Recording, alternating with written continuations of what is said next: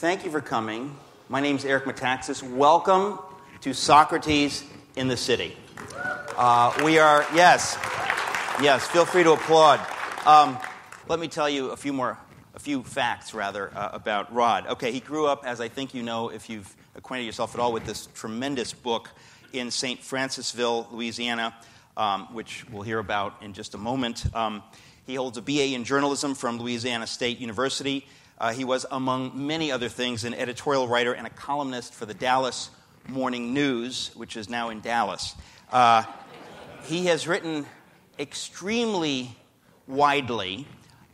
He has written about religion, politics, film, and culture in so many magazines. I'll only name a few. The Wall Street Journal, the Los Angeles Times, National Review, National Review Online, National Review Online. It's much more digital. The Weekly Standard, Men's Health, and of course High Times, and Ranger Rick. He is an Uber blogger. Now I've been part of this. I don't know what do we call this, Rod? What is this group of a group of writers? When I met Rod, the first thing he did is that I've got to introduce you to Terry Mattingly and Frederica Matthews Green. Some of you know she spoke at Socrates in the City a few years ago. A number of these writers that were friends of Rod, and we've been sort of emailing over the years together. And what astounds me, and again humbles me, is that Frederica and Rod in particular seem to sneeze paragraphs and essays from their fingers, from their fingertips. Just beautifully told, long essays just for the six of us, you know. And as a utilitarian and somebody who's so inefficient that I try to be efficient, and I would never waste, a great paragraph on just a few friends. I'd have to put it in a book or something. Rod doesn't seem to have to worry about that because he just breathes this kind of verbiage. And so it's extraordinary to see that. So he's been a blogger, very active blogger over the years, and very prolific blogger in a number of places. I guess, to call him prolific would be like calling Kim Jong-un insecure. Can I say that in a group like this? It's like, yeah. And pudgy. So, and by the way, obviously very, very ticked that President Obama won't call him on the phone. He's really upset about that. Where was I? So Rod is prolific. In any case, one of the blogs, he's written many blogs, was called Crunchy Con, was written for BeliefNet. That's because, out of that, or I can't remember contemporaneously, but he wrote a book about quote-unquote crunchy cons. Maybe the subtitle will help you know what that is if you don't know already, but the title of the book was Crunchy Cons, How Birkenstocked Burkeans, Gun-Loving Organic Gardeners, Evangelical Free-Range Farmers, Now, I didn't make this up. This is actually the title of his book. Hip homeschooling mamas, right-wing nature lovers, and their diverse tribe of countercultural conservatives plan to save America. It's a long title. It was a great book. Anyway, I think I said that he was the chief film critic for the New York Post. I did. His commentaries have been broadcast on NPR's All Things Considered. He's appeared on CNN, Fox News, MSNBC, and Court TV. He's done a lot of TV. I believe he was in one of the Sid and Marty Krofft TV programs in the 70s. Right, Rod? Yes, that's it. He said HR Puff and stuff. I thought you were one of the Boogaloos. Or perhaps an understudy for Charles Nelson Riley. In any case, as far as I'm concerned, you'll always be a dead ringer for Quentin Crisp. I think that you can tell that my friendship with Rod isn't really such a good thing. Obviously, he shared so many things with me. I've learned so much from him over the years through the emails, including some of you may know the comedian Brother Theodore. Very few of you would know that. And I didn't know it until recently, but Rod introduced me to Brother Theodore, and I care about nothing else at this point. In any case, we're going to have a conversation. I've already said too much. I plan to continue that. And how about a warm Socrates in the City welcome from my friend Rod Dreher. I don't know what to say. Thank you. I'll never say anything like that again. Wow. Now we have these microphones. I think you want it on the other lapel because you're going to be looking this way. Believe me, the last time I did this was with Dick Cavett, who really will be here. Damn it! And he. Is he here? Oh, and he doesn't want to sit up front. You don't want to sit up front, Dick? No. David Frost would have sit up front. Would you come on? Yes.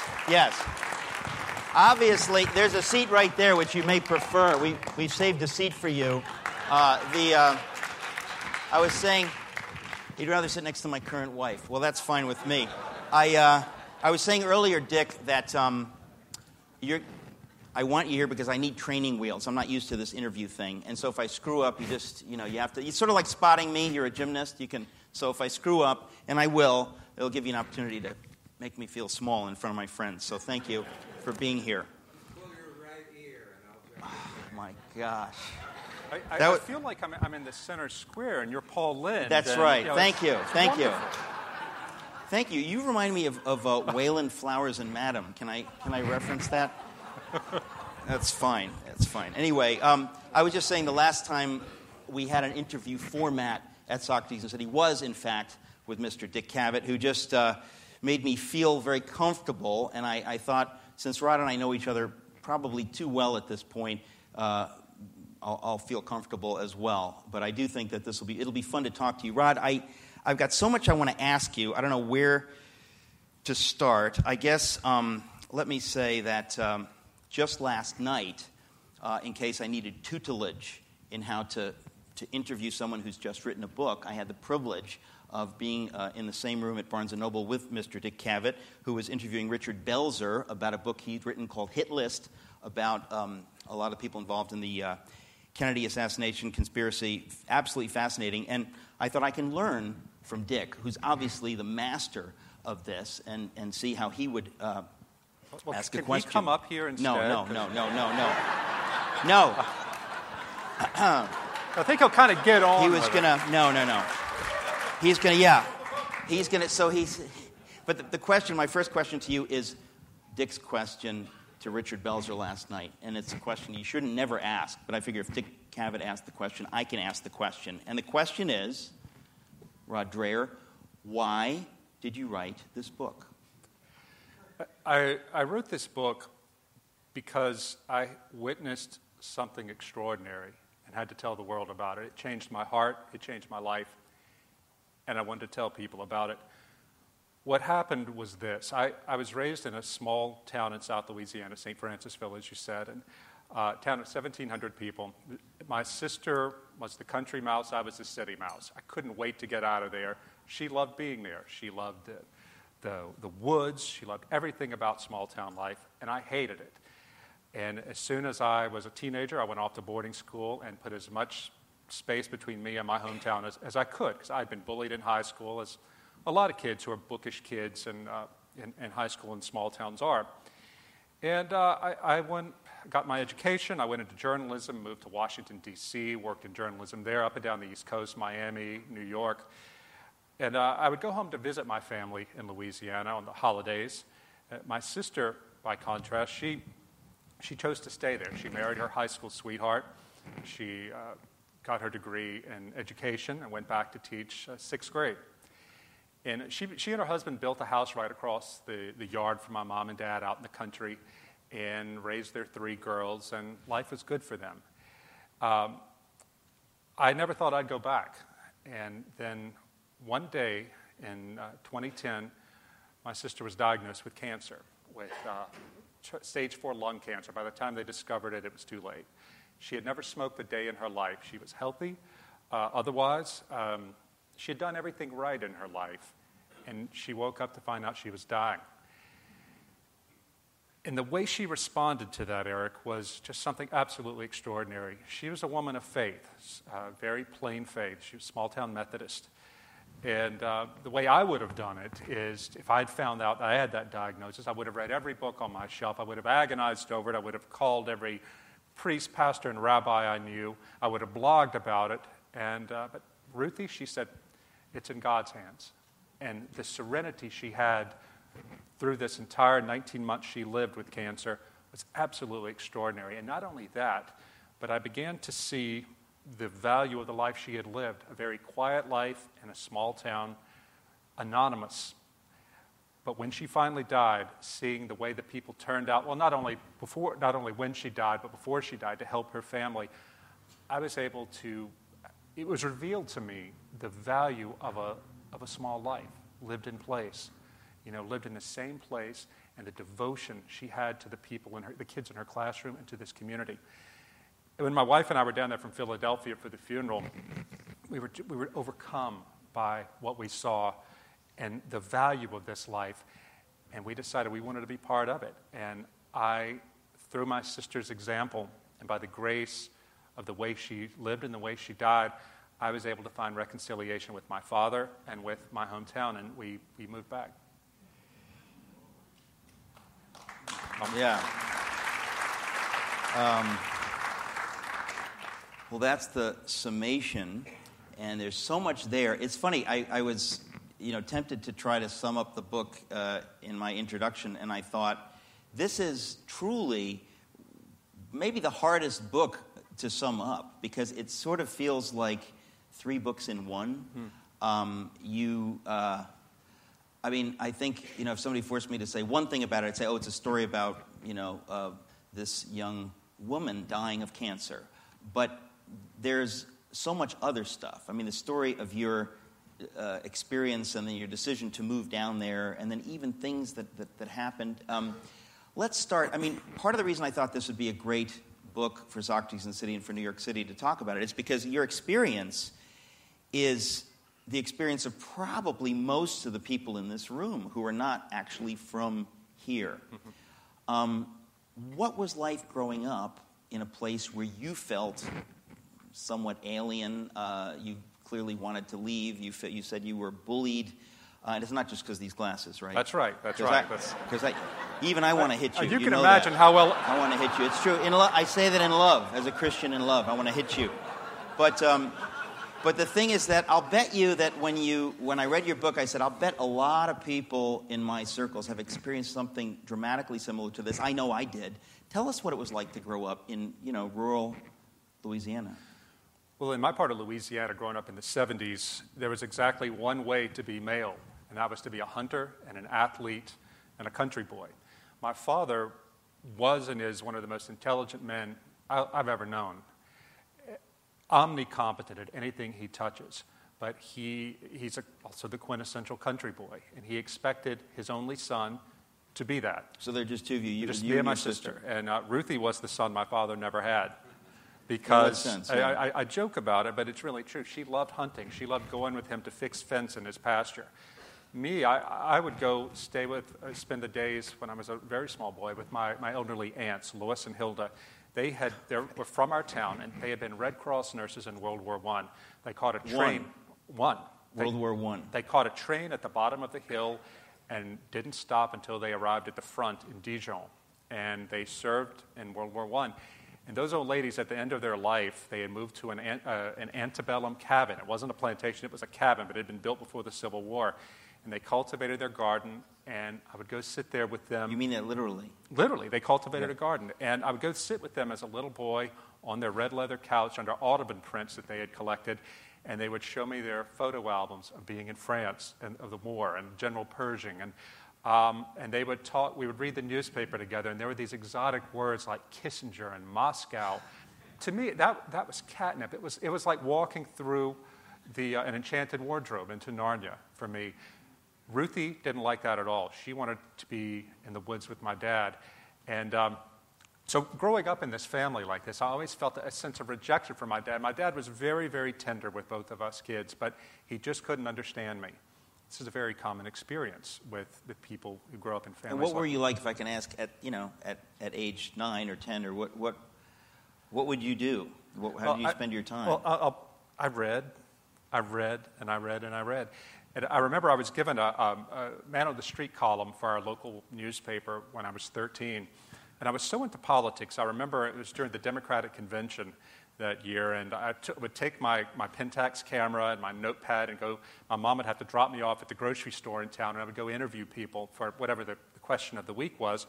Well, the big question one week was Edward Kennedy was challenging Jimmy Carter for delegates at the Democratic Convention. That famous speech. Right, and so I had to, I was totally into this, and I would stand there and interview farmers and say, do you think the Democratic Convention should be open or closed?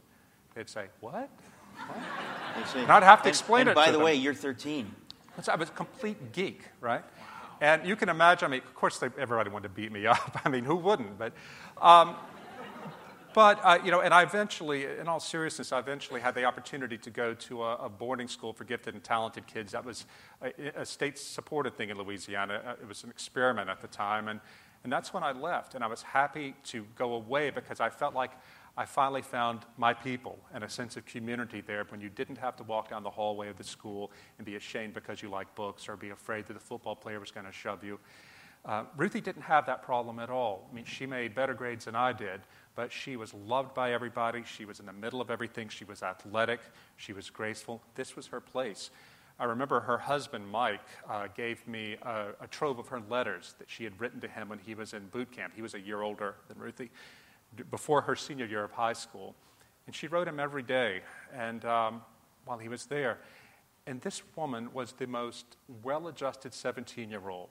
Life was good for her. She liked to fish, and she couldn't wait for him to come home, and everything was wonderful. Meanwhile, I was spending my summer holed up in my room listening to the Smiths and the 80s music and, agonizing over the death of God. Can you be more specific? You mentioned the Smiths. Flock of Seagulls, perhaps? All of it. Pet Shop Boys? Yeah, you name it. I remember my dad saying to me, well, what's a talking head? And if you call them Thompson twins, how come there are three of them? It's a logical question. And I would just get my asymmetrical hair and push it out of my eyes and say, you don't understand. And I thought when I finally went away and I went to Washington and eventually in New York, that these are my people, this is my community, and that's not. I loved my community back there in sort of an idealistic sense. I mean, they were good people, but those very tight social bonds that you have in a small southern town, I felt they held me back and they held me down. But it wasn't until years later, when I saw what my sister was going through and the way after she was diagnosed, the way the whole town rushed to help her and her husband and carried that family throughout their crisis, that I saw those social bonds with different eyes. I saw that those same social bonds that held me down and back were the only things holding my family together during this crisis. And the world looks a lot different when you're 45 as opposed to 15. And I felt like I had the grace to perceive everything I had been given with different eyes. When you initially left Louisiana, what cities did you live in? I mean, I know you during your New York phase, but who were you writing for? Because, I mean, to be fair, to give equal time, so to speak, to those of us, yourself included, until so recently, who are away from where we grew up. I mean, in some ways, it did serve you and who you were. Sure. In other words, there are many good reasons for that. It's not that was really a wrong choice. It's just different. What were you doing all those years? Let me say it this way. What were the things that attracted you to city life, I know you write in the book about that incredible trip, several trips to Paris. Mm-hmm. What are those things that make you you? Because Adam Gopnik wrote an essay about Paris, or the introduction to a collection of essays about Paris, and he said one reason that a certain kind of American loves Paris is because it's a city that in which intellection and intellectual pursuits and pleasure are united in a way that it really is hard to find in America. Mm-hmm. But I found that to be true for me to a great extent in Washington, D.C., which is the first place I went after I left Louisiana, and then New York, and big cities, I love big cities. I love the bookstores. I love the movies. I love everything about city life, and I was fed by that. I became a writer, a real writer in the city. And I did not go back home as a prodigal. I think that's very important to emphasize. This is not a story of how I turned away from my wicked big city ways and went back to embrace the clear country air. It wasn't like that at all. And in fact, one thing I've gotten a lot from people who've read the early versions of the book, they're surprised and oddly grateful that I talk about the fact that my sister was probably a saint, but she had her own narrow bigotries against me. And one of them was she thought I had betrayed the family and been disloyal to the family by moving to the city and getting above myself, you know? And it was a hard thing for me because I really respected the life that she led as a school teacher and all her achievements. But she seemed to see my achievements in the city as a rebuke, you know? I say that she and my father were Bayou Confucians. They believed that there was an order in the world and everyone has to find your place and stick to your place, and that's how the world is supposed to work. Right.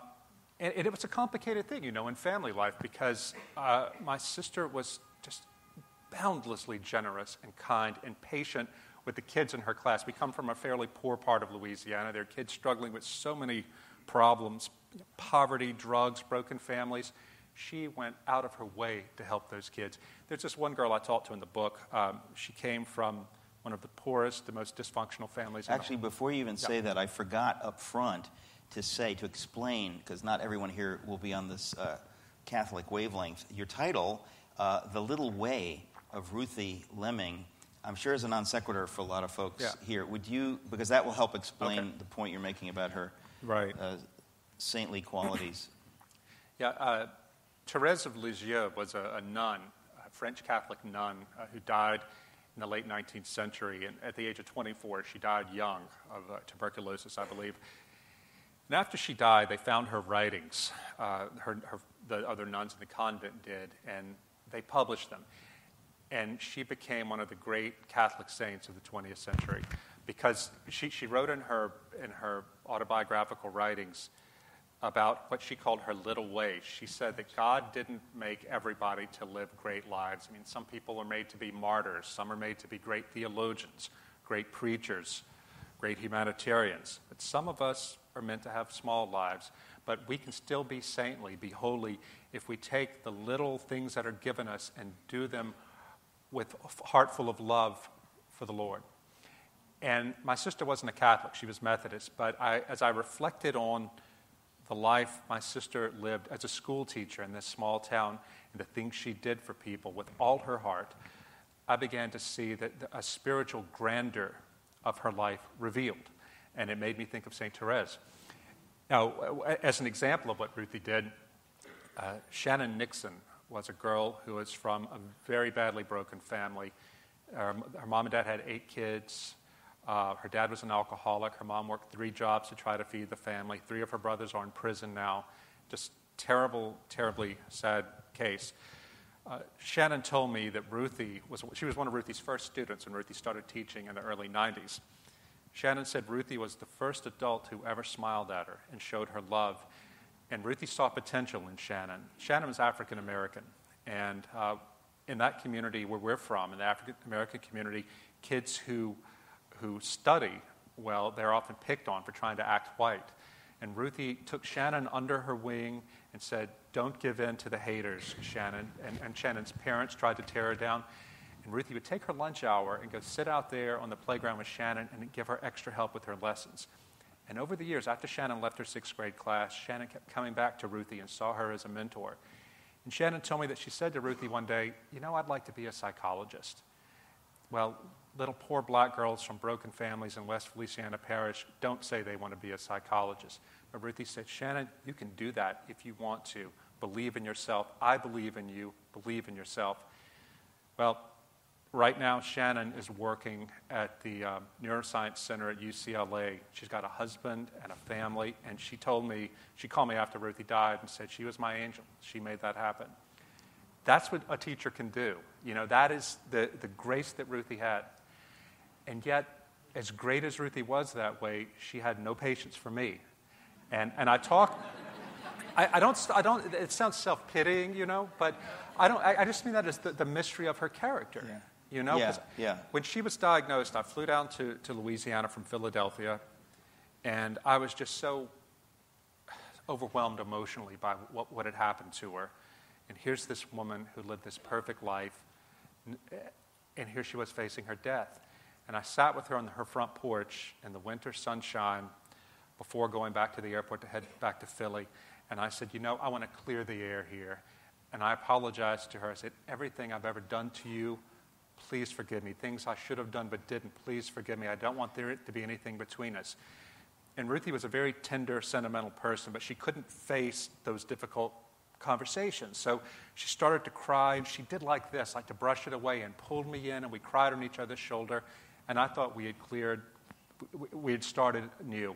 And on the way back to the airport, I made a vow that Ruthie wants me to mend bridges with people, because she had already said that people in town were so shocked by what had happened to her that this one man had stopped at the post office and told her husband, I've started to pray again for the first time because she needs me. And I thought, this is what I can do for her. I can rebuild these broken bridges. But it turned out that Ruthie hadn't forgiven me, but she just could not have that conversation with me. And I didn't find this out until after she died. So this is part of the difficulty. Don't give away too much. I won't. Because we want these suckers to buy that. Patrons to buy the book. I have to say, it really is the problem with this book. There's so much to it. Part of it, the reason I hesitate to describe it as the story of somebody dying of cancer, because that sounds like a certain kind of book. And that's a very slim piece. That's maybe a third of what it is. Suzanne has read it. I read it months ago, I think in October. It's in some places hilarious. It's it reminds me of, Flannery O'Connor or a lot of great Southern writers, that it's just funny. If you know how to just tell the story, which you really, really, really do. I've been telling you this for years. And stop wasting it on us, in the emails. Finally, you put some of this gold in between the covers of a book, and it is so funny. But I also thought, toward the end of the book, the unexpected thing, where you got into this idea that this wonderful woman had, this imperfect side, Sure. that she couldn't forgive you or whatever. And I thought all of it just rang particularly true, particularly real. It's not hagiography. Even though, to some extent it's explicit hagiography, and yet ultimately it's not hagiography, and I want to applaud you for that. I think I have a, I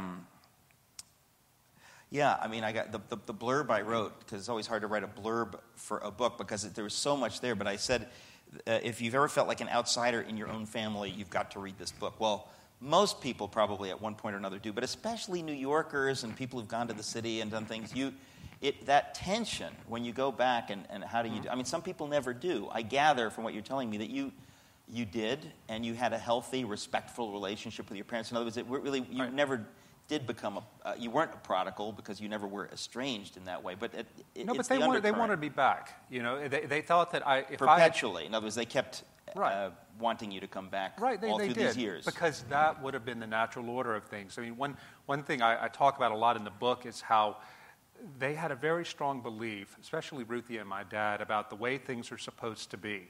That's when I called them Bayou Confucians. That really is how, if I knew what was right and I was in harmony with the universe and God's will, I would want to be right there in St. Francisville, and that was a source of constant conflict.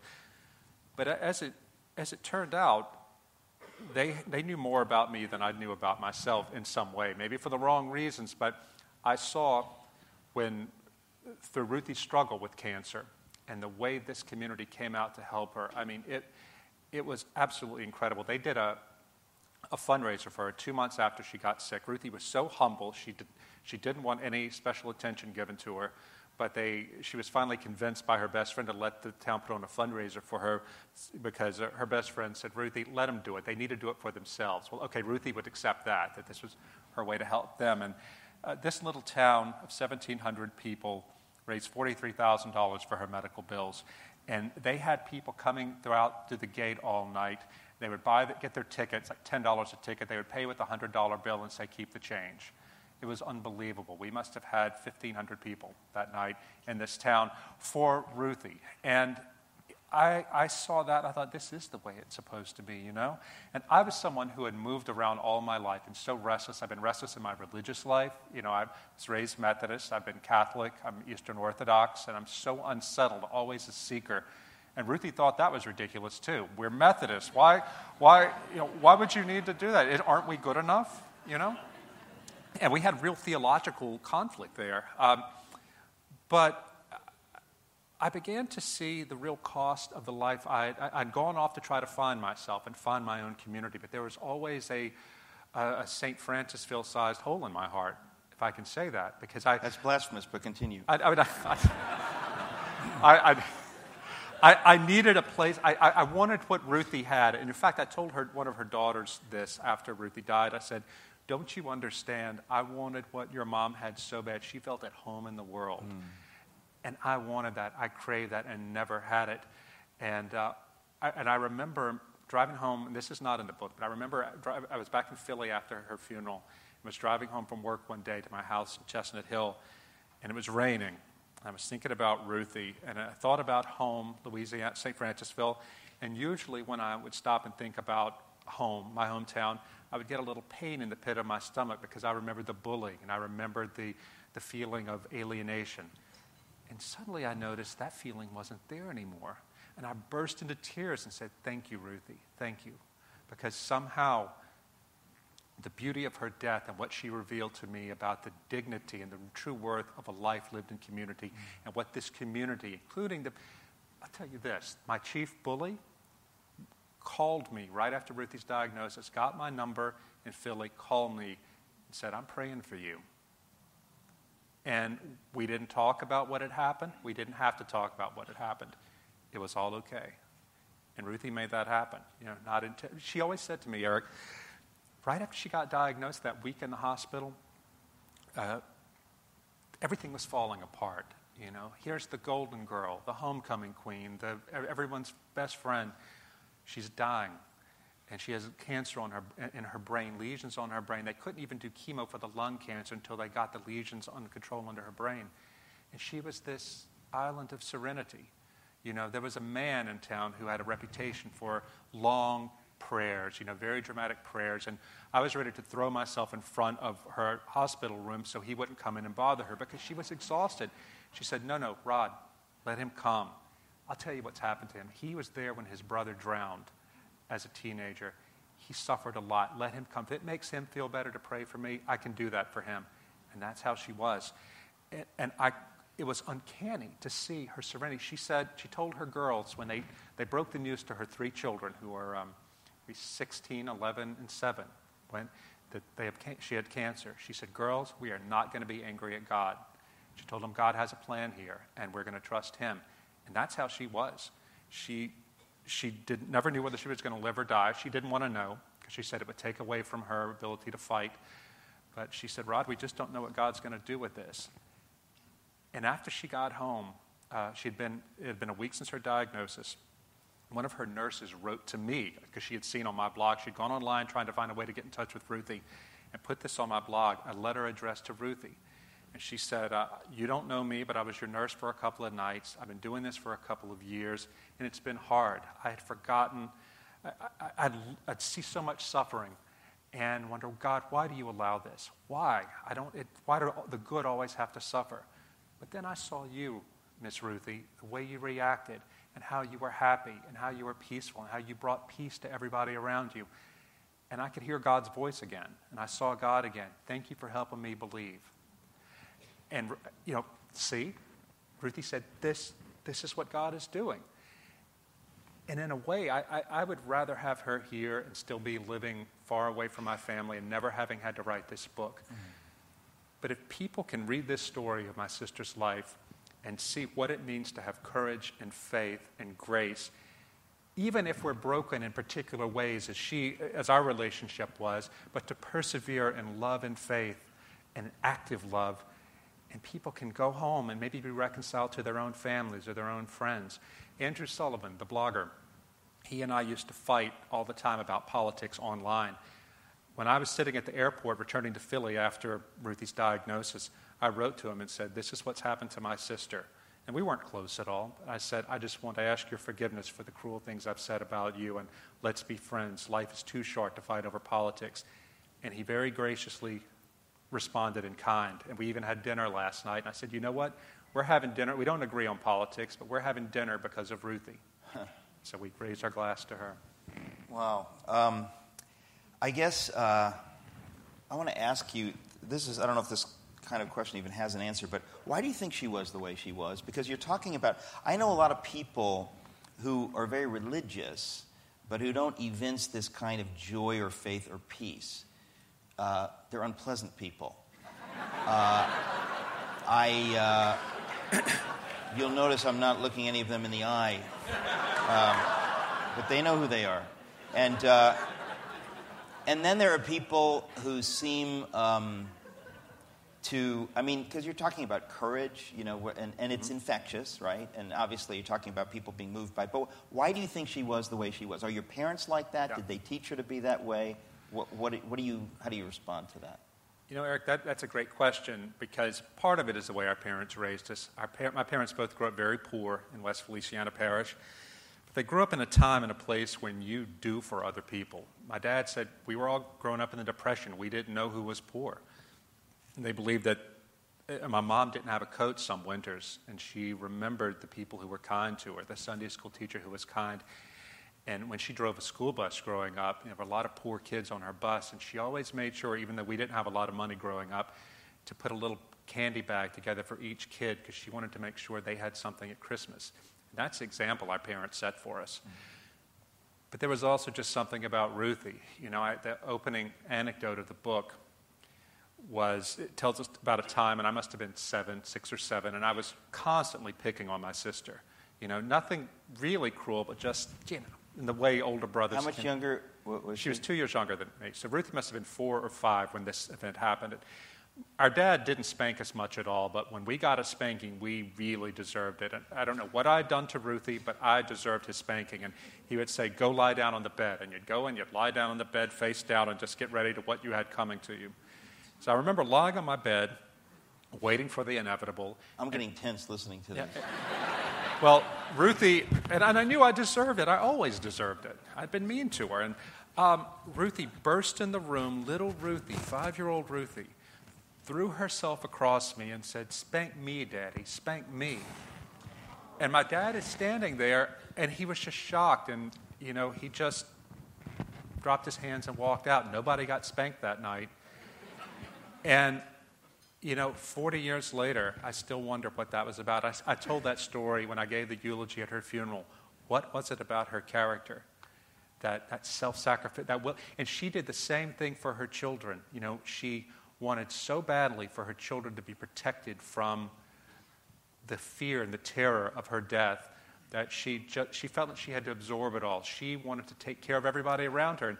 And I'm the sort of person who will whine and complain if I have a headache. Ruthie had stage 4 cancer. How are you, Ruthie? And she's skin and bones. I'm great, she would say. Her oncologist told me, he said, Rod, you should have seen her in the chemotherapy room toward the end. She was skin and bones, but she would walk around to the new patients coming in or getting chemo, sit down and, how you doing? Smile at them. And he said she was just an angel that way. It's interesting because, it's challenging for me theologically because, in a way, you do get this picture from people. When you talk about Therese of Lisieux and you talk about your sister, there are people who seem to have had this extra measure of grace. Right. All you can see it as has to be a gift from God because it's not as though at that young age, when she was 4 or 5, that you say, well, the right thing to do is to be self-sacrificial to show the agape New Testament love of Jesus and to put myself in the place of my brother. And, it's the sort of thing that adults might think that way. Right. In my book, 7 Men, I write about Eric Liddell from the 1924 Olympics. We know the movie Chariots of Fire. It just came out a few years ago at the Beijing Olympics. Just came out. The Chinese revealed that he was... when he was in the internment camp in 1944, that he was given his freedom, and he said, no, there's a pregnant woman, she can go free. And he ended up dying of a brain tumor. It's the sort of thing that a mature adult does. But when you hear of a little girl doing that, right. And by the way, I can say that, the book starts with that, so you start bawling. It's not like he has to work up it's downhill many paragraphs. From there. Yeah, no, but that's the thing, is it's just this... chiaroscuro, can I use a pretentious word? Since you're wearing those glasses, I feel free to use chiaroscuro.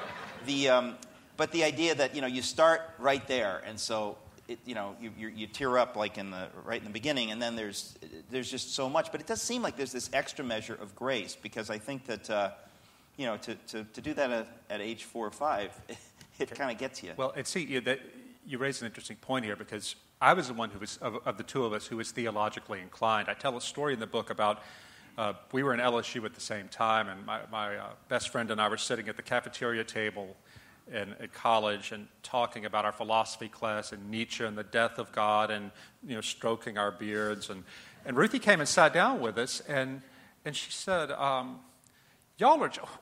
are y'all doing this? Just get up and go out and do something useful.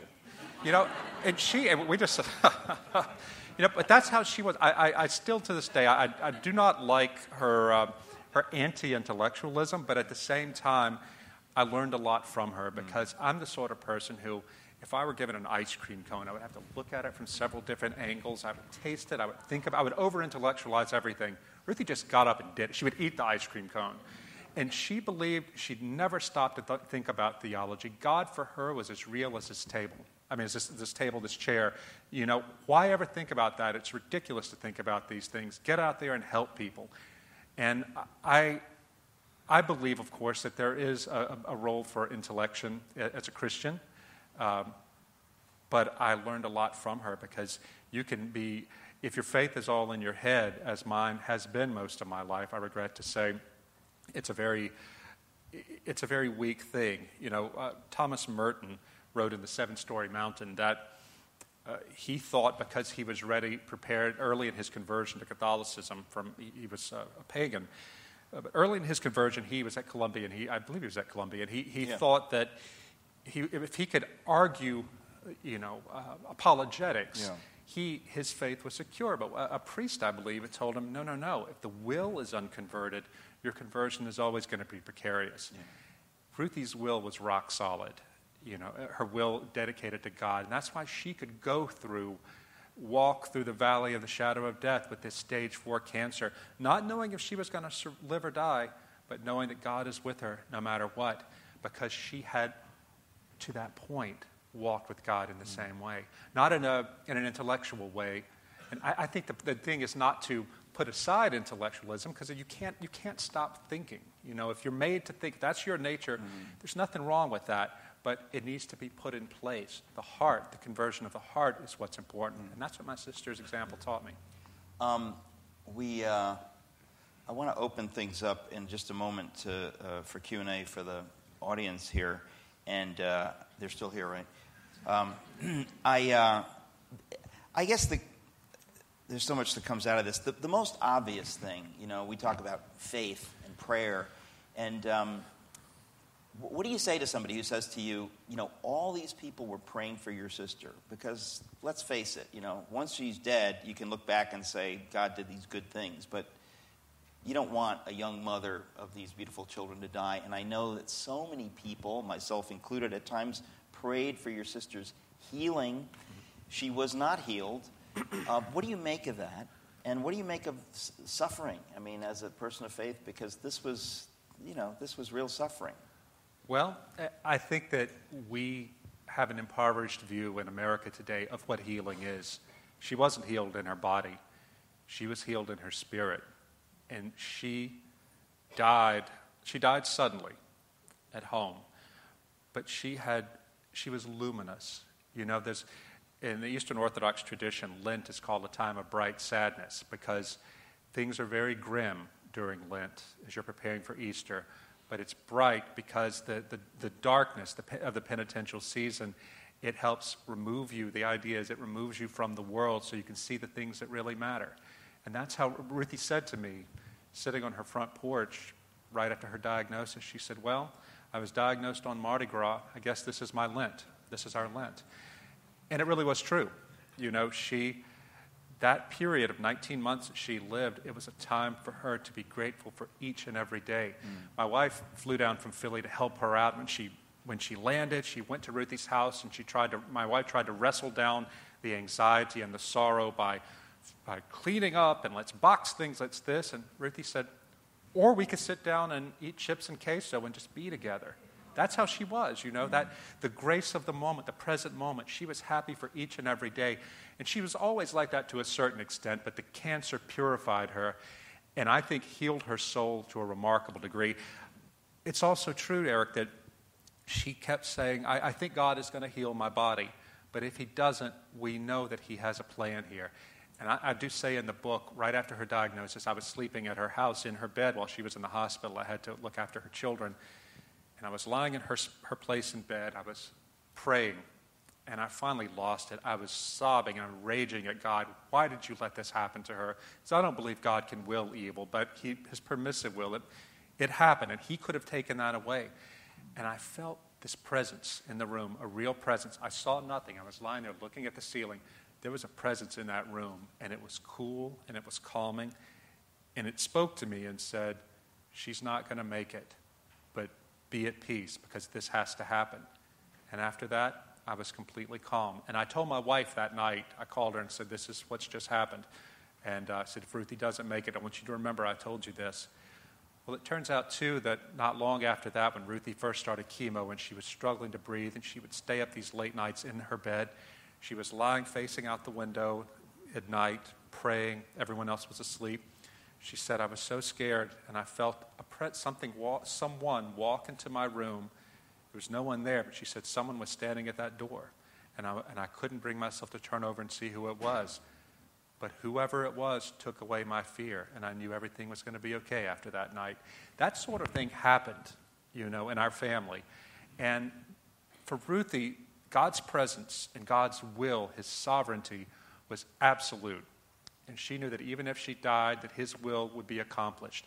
And good things would come of it. It could all be redeemed if only we could unite ourselves to her suffering and to look for the good that can come out of it, look for ways to be more compassionate and merciful. And it's an extraordinary testimony. Well, one of the good things, obviously, that's come out of it is this book. Again, I think Suzanne and I are probably the only ones in the room here who've read it, but it is a spectacular book. In the blurb that I wrote, I said, I believe this book will change lives, because I don't think you can read it and not be affected by it. But I'm sure that 30 years from now, people will be telling their stories. I don't know who they are, who's going to read this book and feel that way, but they're going to tell their stories and say, I read that book and I ended up moving back home, and there's something about it. And I think, I guess I want to ask you, I'll just ask this finally and then we'll open it up. But you're not making the point in the book, you don't mean to make the point that this is for everybody, this idea of move back to your hometown or something like that. Obviously not. But how would you put that? I mean, if people say to you, do you think I should? Or what is your arbiter of that? What was your final arbiter? Well, I think there are seasons in people's lives. There was a season in which I needed to be away. And I couldn't have gone home with love in my heart, a love for my family and this place and the treasure, the buried treasure that the people there had kept for me. Because my family had been in that town for 5 generations. I couldn't have gone back and embraced it if I hadn't been away. I would encourage people to be open to it, to be open to return to where your family lives. But the thing is, Eric, a lot of people in America today don't have that. I remember when Julie and I went back to Philadelphia, and we had this change of heart right there at my sister's wake. The day before she died, we had been up to Bucks County and looked at an 18th century farmhouse, a dream house. We were going to rent it. Bucks County? Bucks County, about an hour north of Philly. We were going to rent this house, and then the next morning she died, and we had to rush down there. And at her wake, I was standing in the back of the church. I took a break. It took hours. And we got an email from the landlord saying, sorry, you left town, you didn't resolve it, but we've rented it to someone else. Good luck. And I thought, oh, no, Julie's going to be heartbroken. And I ran around to the front of the church. She was outside talking to people to tell her what had happened. And she said, I'm kind of relieved. And I was, too, because we could tell already our heart was changing. And later that night at the wake, in this town, people had not stayed overnight with the body, but her friends did not want to leave her body in the church all night. So what they did, because she was a teacher and had all these wonderful teacher friends, so what they did, they stayed there with her and they sang songs and they laughed. They painted her nails. They brought they brought in sand from the creek where they used to go have creek parties and with their kids, and it was joyful. I wanted to do the Orthodox thing and read all the Psalms over her body, and they said, we'll join you. Well, I finally went home and went to bed about 1, and they were so mad at me the next day. They said, those are depressing. And Ruthie had this one pious friend, Ashley, who said, she was reading the King James Version, and she said, I had to say the word whore. And I said, Ruthie, I'm sorry, I'm cussing in church. But is whore in one of the Psalms? It's in one of the Psalms. They need to get rid of that. That's terrible. I guess it's supposed to be a family book. How can children read that? That's the ridiculous. point I wanted to make, though, is that you saw at the funeral, at her burial, Ruthie loved going barefoot. She was a country girl and could not stand to wear shoes. So her pallbearers, in a final salute to her, they took their shoes off and laid them at the cemetery fence and carried her coffin to its grave barefoot through the wet grass. And those people, we feasted. I mean, it was amazing. We ate and we drank and we laughed and we told funny stories about her life. And I thought, this is the strength of these people. And you know, Eric, I had left there as a teenager wanting to achieve. And I remember back in the late 80s, early 90s, around the time I left, Louisiana was in a terrible state. It always is. The politics are always bad. The economy was up and down. And a journalist from one of the New Orleans TV stations had announced he was leaving. And he gave a speech that became well known among the journalists there, saying, I don't want to raise my kids in a city that values libraries more than parades. And I thought, absolutely, we must have good government and achievement and on and on. But what I learned through what I observed with Ruthie is the value of parades. That all this time that Ruthie and the community were having creek parties and Mardi Gras parades and crawfish boils and fish fries, they were building up social capital, to use an antiseptic term. They were building levees against the flood that would come. And when Ruthie got terminal cancer, that was a flood, but they held. And they held because they had been there for each other and had shared so much time together, so many good times. And they had placed the love of community and of place above personal achievement, personal happiness. And that, I think, is a lesson I hope that readers take, that wherever you are, you may be called to live in a city, but really live in your city. Learn your community. Put down roots there and be stable. In the Benedictine sense of learn to love a place and be disciplined by the limits of your place and go deep. I went very broad, but I was this shallow. Ruthie went deep. Are you suggesting I need to talk to my neighbors? Because let me just say, that's a deal breaker for me. Well, deal breaker. I will tell you that that when we went back to Philly and told people what we were doing, I thought they would make fun of us, like Green Acres. Oh, you're moving back to the country. In fact, it was quite the opposite. Yeah. Some people got really teary, saying, "I wish I could do something like that, but I can't because my mom and dad moved around so much after the job. There's no home to go to." And I realized this is a real treasure I have there. Because people in my family over the years had not left, because they had stayed like Ruthie and tended their garden, I have a place to go back to. Right. And now that I'm back there, I want to walk the little way of Ruthie Lemming. She's not there. I always thought that if she was there, everything was right in the world. Suddenly, Ruthie is not there anymore.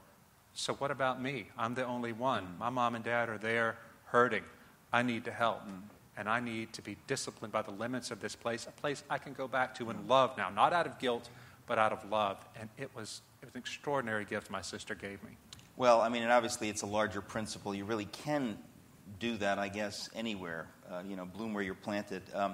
Well, I do want to open things up to this marvelously quiet group of people called the audience. Thank you for not scaring Rod away. He really doesn't like you. But it's okay. We would love to hear from you. I think you know I'm joking with most of you. And where are the microphones? I know there's a microphone there and a microphone there. If you've got a question, we'd love to hear from you. As you know, that's kind of the point of Socrates in the City, ultimately, is to give people the freedom to ask hostile questions of the speaker. Challenge him, knock him back a little bit. Tell him you think it's nonsense, everything you've just heard. Or not. I've got more questions. I think it's funny, Rod. Listening to you, it's Not often at Saukteen City do I get kind of choked up, but just listening to you, this is it's powerful stuff. I know you've lived it, and I've had the privilege of kind of walking alongside you and hearing as you've been experiencing this. And it wasn't a surprise to any of us when you said you'd want to move down there. I mean... Well, a friend of mine in town here, John Podhoretz, I used to work for him at the New York Post. He said, I've known you were going to move back ever since you wrote Crunchy Cons, my 2006 book, which is about a sense of placelessness in American life and how, both the liberals and conservatives, mainstream liberals and conservatives, we add to that. We make America a place where people move all the time. Yeah. You can't be satisfied because we tend to have this ideology, unspoken ideology, that the point of life is to become a more satisfied shopper. I don't like it here, well, let me move. And I live that way, even though knowing in my mind, by my political convictions and moral convictions, that's not the way to live. But I never found the strength to resist it until I saw what happened to Ruthie. And Julie and I went back to Philadelphia after Ruthie was sick, got sick. And I said, what would happen to us if one of us got cancer, right? We had friends there in our homeschooling group, but we had only been there about a couple of months by the time when she got sick. We hadn't been there long enough to develop a deep bench. When something like this happens, you see the value of having lived in one place all your life. And we could have stayed in Philly, and made a life there. We had wonderful friends, but you have to stay somewhere. You can't just pick up and move. Is that a person asking a question? Thank you. Sure. Thank you very, very much, Rod. I'm curious, in this city especially, in New York, which in some ways is one of the more placeless places in America today, where, as Eric noted early on, most of us probably aren't from here, and as I think a lot of us learned the hard way along the way, a lot of people don't stay here for very long. So when communities here have that tendency to be so transient, and even while they exist, people are so busy with work and great events like Socrates and just the things that this city offers, what are some kind of concrete tips you can give us to putting down depth and roots and living in the limits of this place in a very concrete way? If I had it to do over again, because we were here for 5 years, from 98 to 2003, if I had it to do over again, I would have gotten more involved in church. We went to Mass every week, but we felt that we had too much else going on, and I would immerse myself in media, and there was always something else to do, something fun to do. Some of the best times we had was at our house, our apartment in Brooklyn. Our dearest friends, Santo and Michelle Vicenzino, Santo's here tonight, we would cook and we would drink wine and we would stay up late talking about the faith and talking about politics, everything. Those were the things that were so important. I would have done more of that, I would have spent less time online. And it's a problem for me today, too. My wife has to say, she says, my wife is the one who finds it easy to make friends and get out involved in the community. And I'm like, but I have my online community here. And that's not community. It's not community. And I will say... As part of that online community, I resent you for saying that. Well... I thought we were online friends, Rod. Well, I have to say, too, though, back in St. Francisville, when we were growing up in the 70s, the kids were always in the ballpark in the couple of weeknights during baseball season, and somebody was always having a barbecue or a crawfish boil. The kids would play, the adults would talk. And then when the kids got a little older, I noticed our parents' generation, that's when satellite TV came in. And suddenly they weren't seeing a lot of each other anymore because they were all at home in their recliners watching TV. And it was sad to see how that happened because they lost it themselves, that sense of community. And I think in some ways they started to regain it, but it's not that the country is virtuous or small towns are virtuous and the cities are not, because the problem is common in American life, that loss of community. You can live in a small town like I do and be just as disconnected from your neighbors and your community as someone living anonymously in the big city, but it's harder. The great thing about living in a small town is everybody knows your business. The worst thing about it is everybody knows your business. Yeah. But you don't suffer alone. You have to really work hard to suffer alone in a small town. And so anyway. Oh, sorry. We've got another question. Mr. Mahalski. Rod, my guess is that you add something different to this community than you would have added had you never left. If we were to interview the people in this town now, what do you think they would say that you add to that community? And the second question is, what would you have liked your epitaph to have been before this experience with Ruthie, and is it different now? I think they would have to say that I add a sense of fashion eyewear flair. And, they don't all look like that down in St. Francis. They don't. You can imagine how well I roll in Star Hill, Louisiana with these. Dr. Tim Lindsay, who's really one of the heroes of this book, he's a young Christian doctor, an evangelical doctor in our town. I didn't know him growing up. He's 12 years younger than I am. And he made a conscious decision to come back and serve as a doctor in this town, to serve his community. And he's a real hero. But he told me as we were thinking about moving back, he said, you have to realize this town has changed a lot in 30 years. This is not the town you left. And it's a lot different. People are more open and accepting here, and there's not just one way to be. And I found that really is true.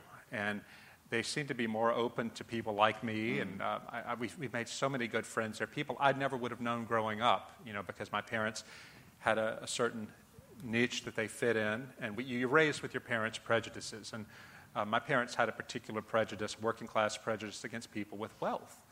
And Ruthie inherited that. And I realized going back as an adult that, wait a minute, these people with wealth are the reason that these historical society people are the reason all these beautiful plantation homes still exist and weren't bulldozed to make a Walmart parking lot, And so people are just a lot more complicated.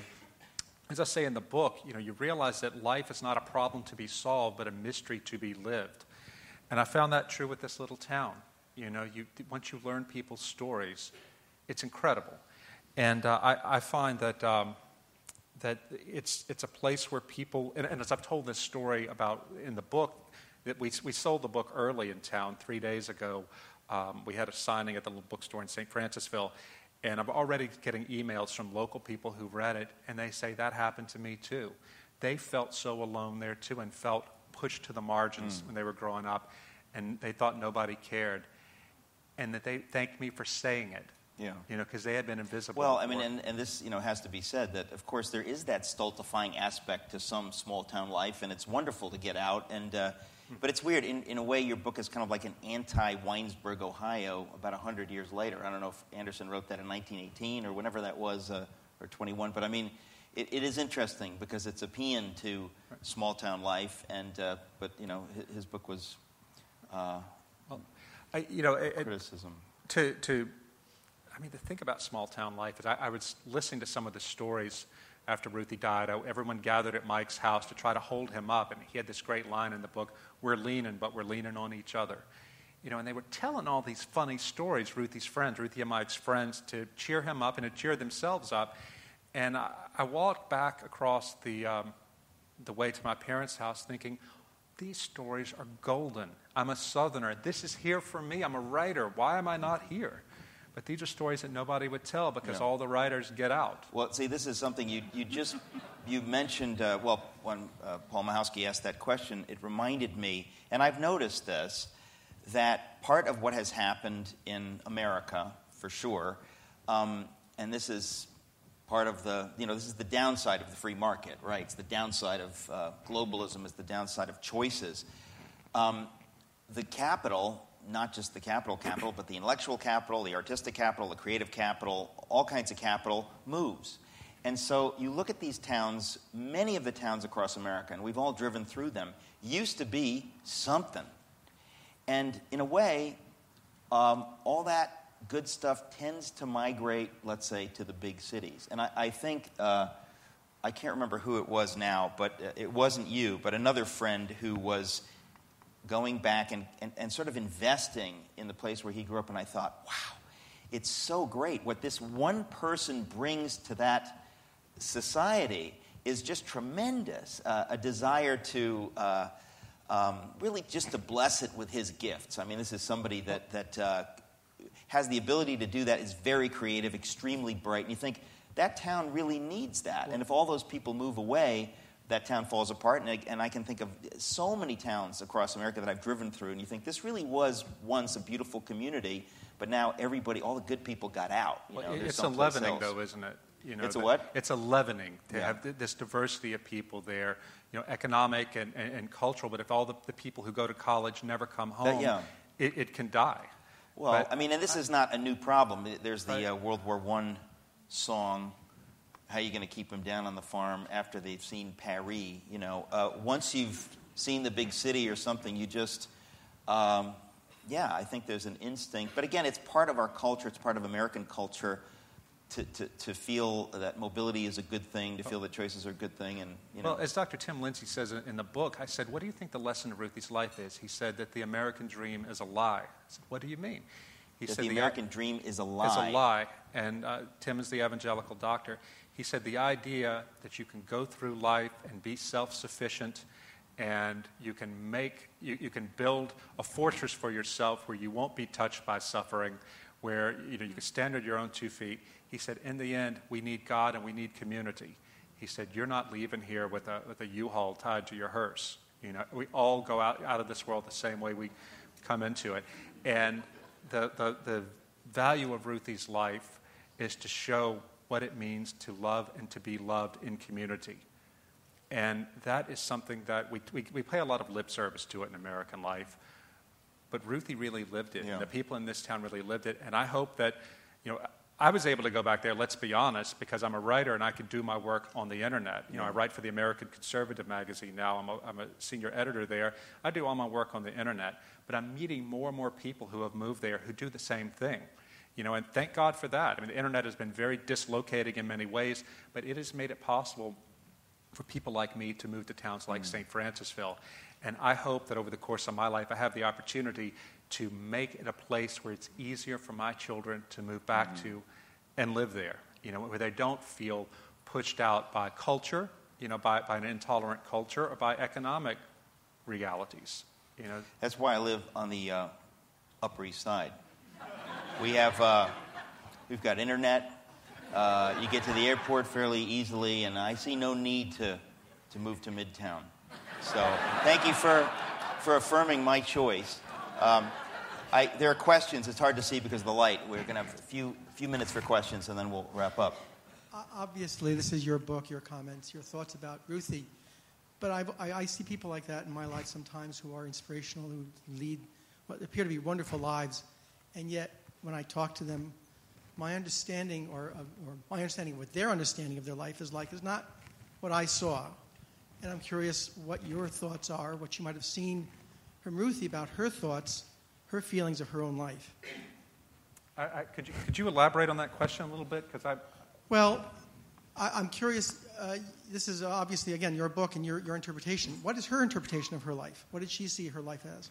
What did my sister see her life as? Ruthie was someone who was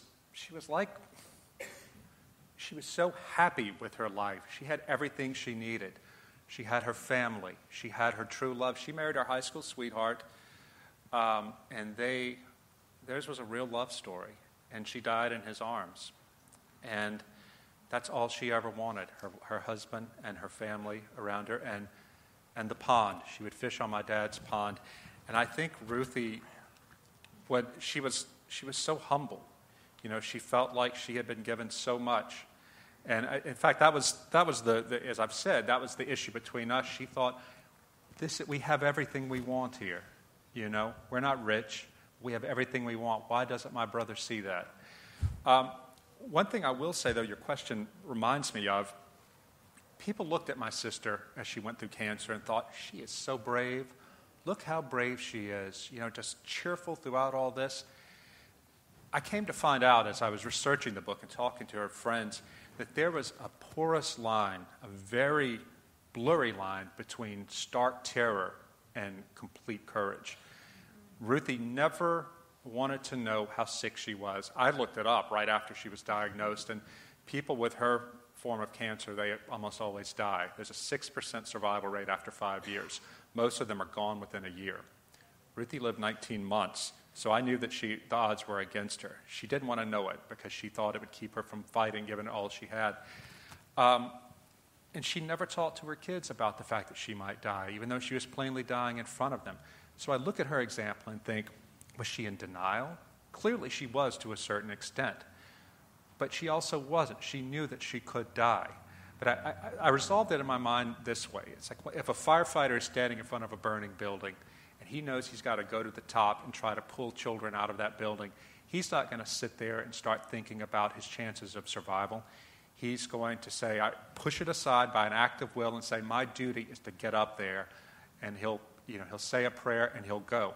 That's how she approached her cancer. She thought she had to live for those girls, and she was not going to let anything that compromised her ability to resist get in her way.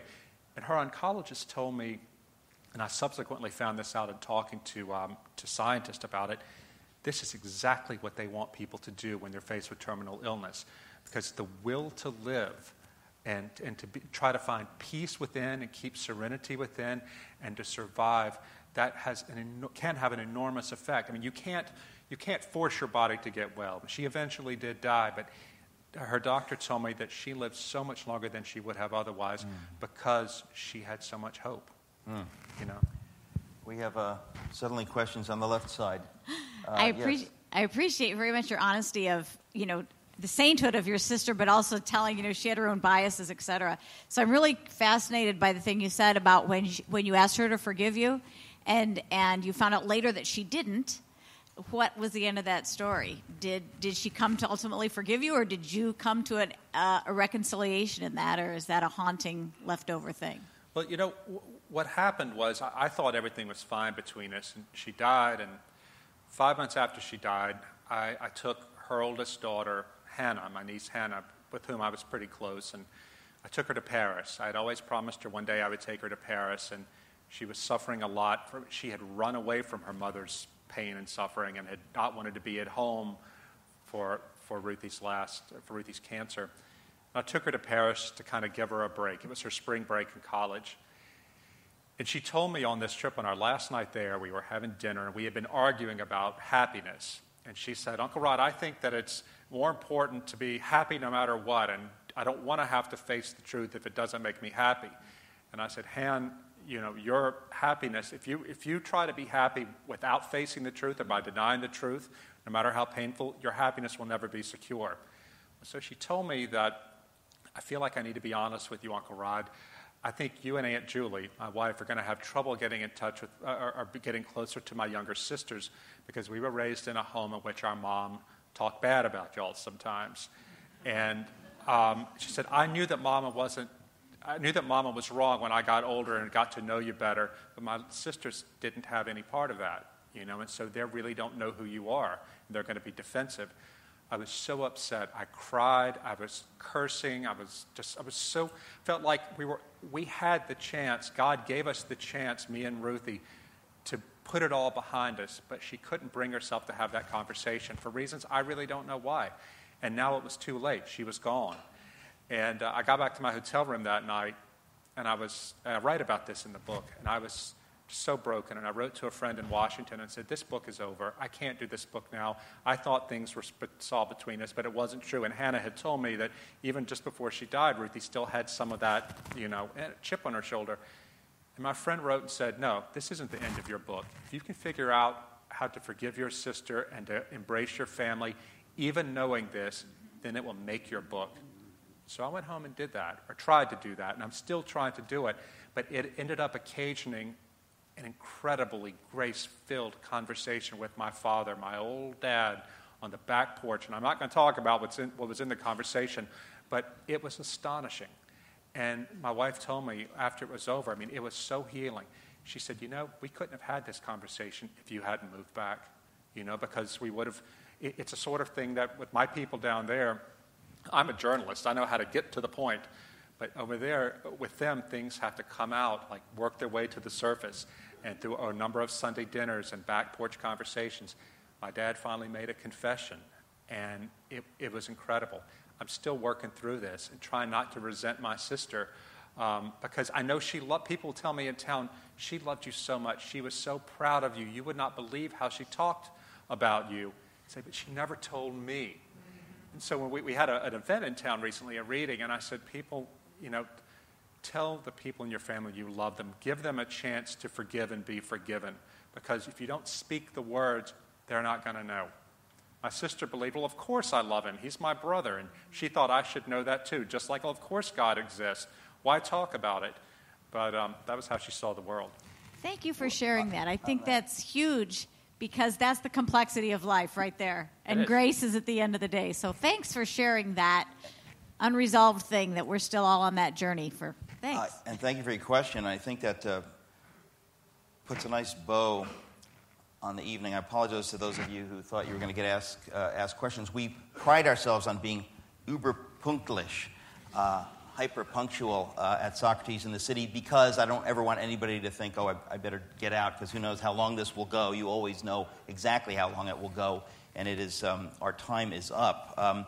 I want to say in closing, there really is so much, but just that I didn't mention it in the introduction, long-winded as it was, that it was your friend David Brooks who wrote a column about what you were doing, the idea that you would be moving back, and it was a beautiful column, and I know that led to some big New York publishers who were in the room here of realizing that this, with a writer like Rod Dreher, if not Rod Dreher himself, this could be a big book. May I tell that story before we end? Yes, sure. Because David Brooks told it in his column. David's a friend and has been a friend for a while, and after this event that I'm about to tell you happened, David said, I've been trying to figure out a way to write about your sister in this town, and this just, I can't not write about it now. What happened was this. My sister Ruthie and my mom had a custom every Christmas of going to the local cemetery, the Star Hill Cemetery, and lighting a candle on the grave of every person there. There were about 200 graves, whether they were related to us or not, just so everyone would have a candle burning on their grave at Christmas. And you're not making this up. No, it happened. It's just so, it really is so amazing. There's a lot of stuff like this in the book, but and you'll see in the book, there's an end paper, it shows you where the map is. Yeah. And you would come home on Christmas Eve. There, people would come home from church, and there were 200 lights twinkling in the country cemetery. And they had done this for 10 years.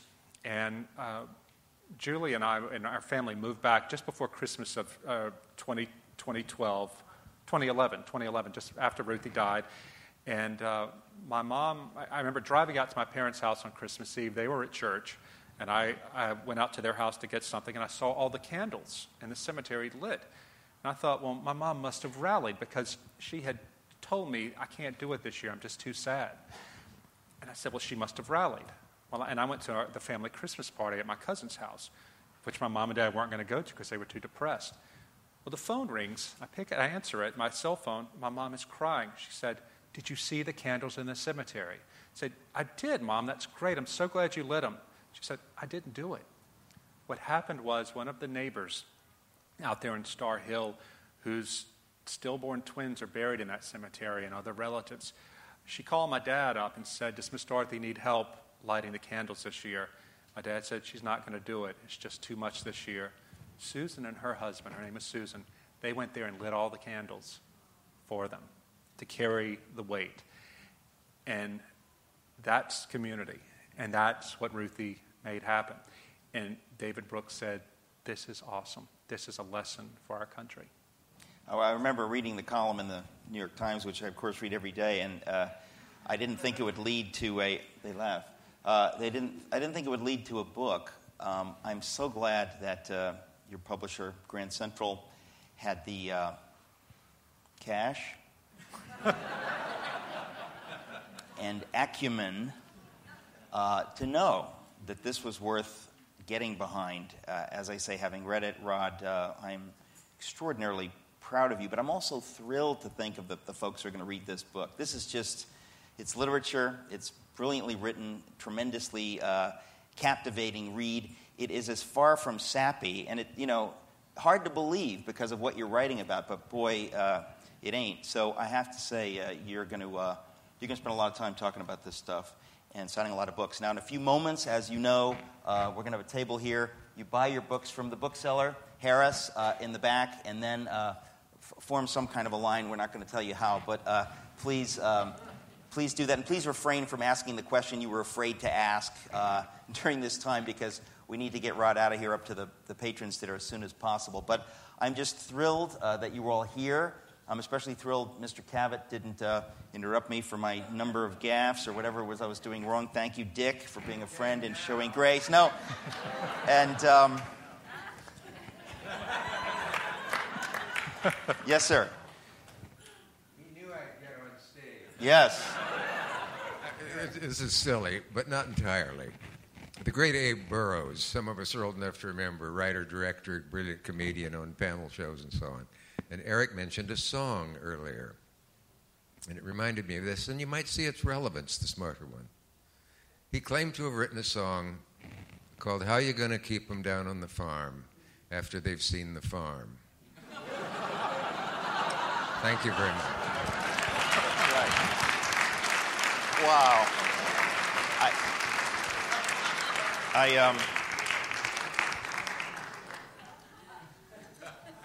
And a cherry on top. Thank you, Dick, for being a friend. And again, I want to thank you all for coming. We're going to have books for you to sign, and then we're going to hustle Rod up to the Patrons Dinner. If you're meant to go to the Patrons Dinner, please don't make me tell you to get up there, because it's going to start shortly. But I just want to thank you again, and especially thank my friend, the great writer, Rod Dreher.